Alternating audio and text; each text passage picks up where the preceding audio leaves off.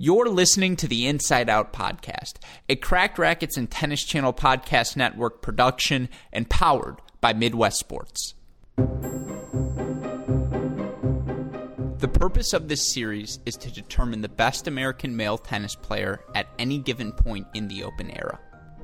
To signify which American male sat on top of the American men's tennis world, we award them the hypothetical championship belt. Here's the criteria I used in judging each of these players. Grand Slam titles, year-end rankings, popularity amongst fans, Davis Cup success, success on the American Junior Tour, and last but not least, head-to-head records. Our last story left off with American tennis at its very peak. Pete Sampras and Andre Agassi had cemented their places in tennis history throughout the late 90s and even into the early 2000s. However, as each of their careers began to fade, tennis fans around the world began to wonder who could possibly replace the two of them at the top of the men's game. For American men in particular, the question of who would fill the void left behind by Agassi and Sampras became quite clear. After racking up a Junior Slam singles title and numerous ATP titles in his young career, it was clear American fans had another champion on their hands. Unfortunately for Roddick, Roger Federer and Rafael Nadal were about to play some of the greatest tennis the game had ever seen. And though Roddick's career remains undoubtedly overshadowed by those two men, his immense accomplishments make him the next recipient of the belt. Part 6. Winter is Coming. Andy Roddick in the Era of the Big Four.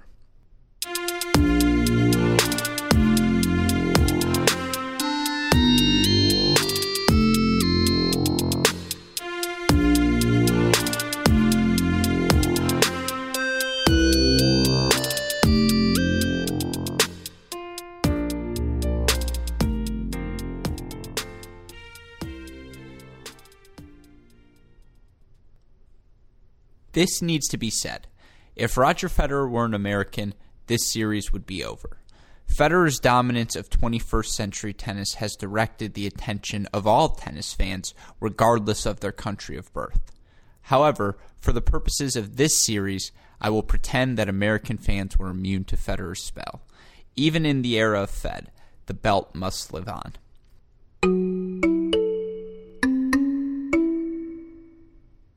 From 1995 to 2005, only one American boy won a junior Grand Slam singles title. Though this fact didn't register to American tennis fans in the 90s, it would soon prove quite detrimental to the country's men's tennis prospects. Young, non-American players quickly made their presence known at the turn of the 21st century. Competitors like Lleyton Hewitt, Juan Carlos Ferrero, Marat Safin, and Roger Federer had made it clear that it was now their time to shine. All three players had won titles by the end of 2003, and each held a top 6 seed at that year's U.S. Open. There, Ferrero beat both Hewitt and Agassi to reach his third ever Slam final. In the final, he was set to face off against a 21-year-old American known mostly for wearing his hat backwards. That American, and the next holder of the belt, was named Andrew Stephen Roddick. A lot of guys go into pro sports, come out of college, and go into a professional sport.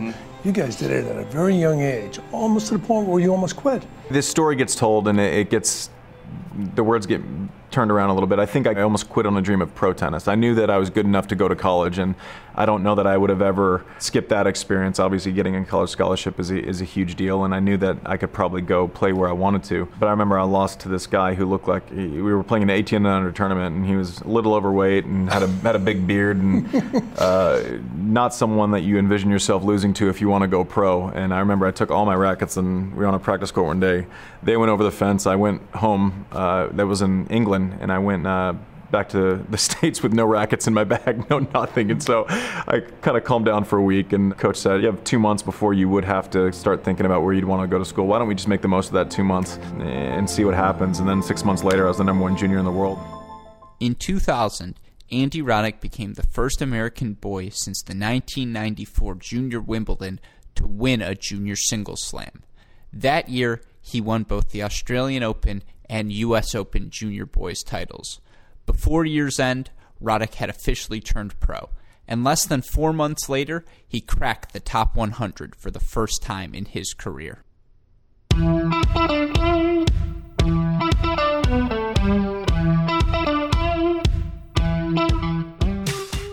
He defeated both Michael Chang and Pete Sampras during the 2001 season and won his first 3 ATP titles that year. He also broke into the top 10 near the end of 2002, and during 2003 reached the semifinals of both the Australian Open and Wimbledon. And though Roddick lost both semifinal matches, his results gave American fans hope that life after Sampras and Agassi wouldn't be too different. Roddick's performance at the 2003 U.S. Open only served to raise those expectations. He knocked off Tim Henman, Ivan Lubicic, Xavier Malisse, 12-seeded Sang Shulkin, 13-seeded David Nalbandian, and the number 3-seeded Ferro to capture the first and only major title of his career. Andy Roddick of the United States is the 2003 U.S. Open champion. Pure emotion on the face of this young American who played probably his best match of the tournament here in the final. It hasn't sunk in. I came to this tournament so many times when I was a little kid and just watched, way up there, and I'm in disbelief right now, to be honest. Roddick went on to sustain a top 10 ranking for 9 straight seasons between 2002 and 2010. He won 5 Masters titles, qualified for the year-end finals on 6 separate occasions, and reached the finals of 4 other Grand Slams throughout his career. In 2007, Roddick helped lead the United States to its first Davis Cup title since 1995, ending the country's longest drought in the Open era. Roddick won ATP titles in 12 out of his 13 professional seasons and won over 70% of his matches from 2001 to 2010. He also dominated his American contemporaries, carrying winning records over Vincent Spadea, Justin Gimelstob, James Blake, Marty Fish, Robbie Ginepri, Taylor Dent, Sam Querrey, and John Isner. Unfortunately for Roddick, though he matched up well with some of his contemporaries, he could not get over the Federer and Nadal hump.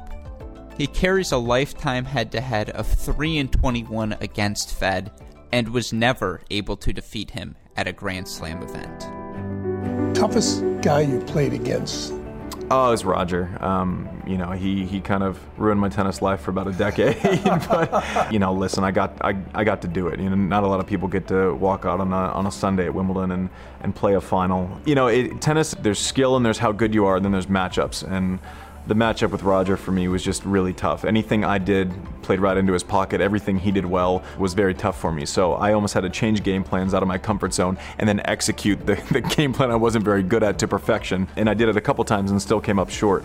And Roger, if there's anyone who you had to go down to, it's a human like him. On top of being a great player, I have nothing but respect for how he conducts himself as a person, how he treats other people, not even just people that he views as maybe aspirational. Every person, the locker room attendants, it's please and thank you when he goes. And so I've never begrudged him any of his success.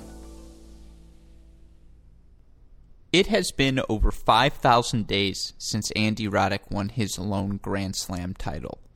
Since that blessed day, I have graduated college, found a job, and published over 600 podcasts.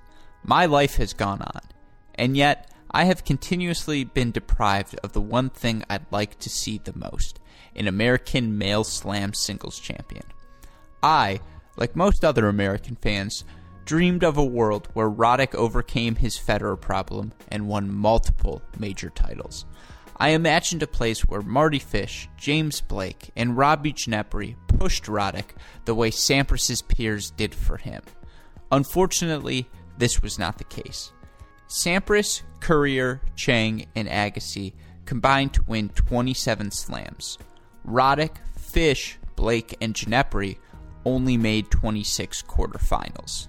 Sampras's group won 181 ATP singles titles and had 3 of their 4 players reach the number 1 ranking in the world.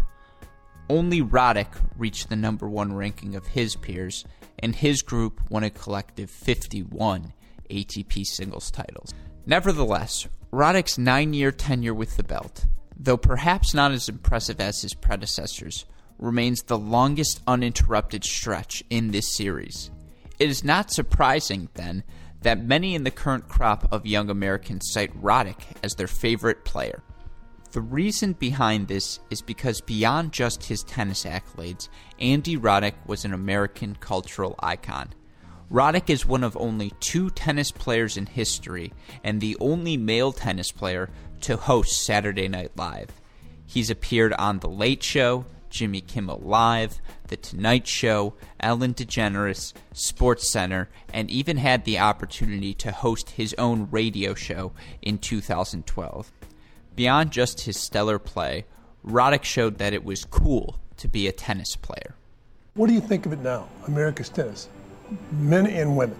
Well, I'm glad you said men and women, because most people just ask that question and say, what happened to American tennis? I said, well, the American women never went away. That's right. So we do need to specify, because they've been doing their job, and what Serena's doing and the company she's keeping as far as Grand Slam titles is just something I can't even fathom. But, American men's tennis, it's in a cyclical space. If you watch the Yankees, even they're not good sometimes, so sports is cyclical. I love the group of young Americans we have, and it's not just one. It's not just, one guy who's going to have to carry all the pressure, and it's either going to make or break him.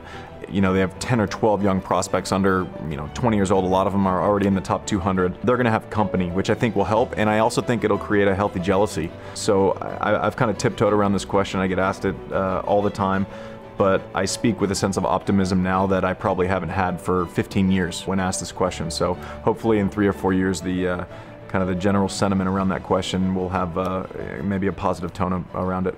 And even in the era of the Big Three, an era that saw so many non-American players dominate the men's professional singles game, Andy Roddick's on-court accomplishments and off-court charisma earned him the distinction of the next recipient of the belt. However, given the successes of Federer, Nadal, and Djokovic, a huge question loomed over American men's tennis. After Andy Roddick retired, who could possibly come next?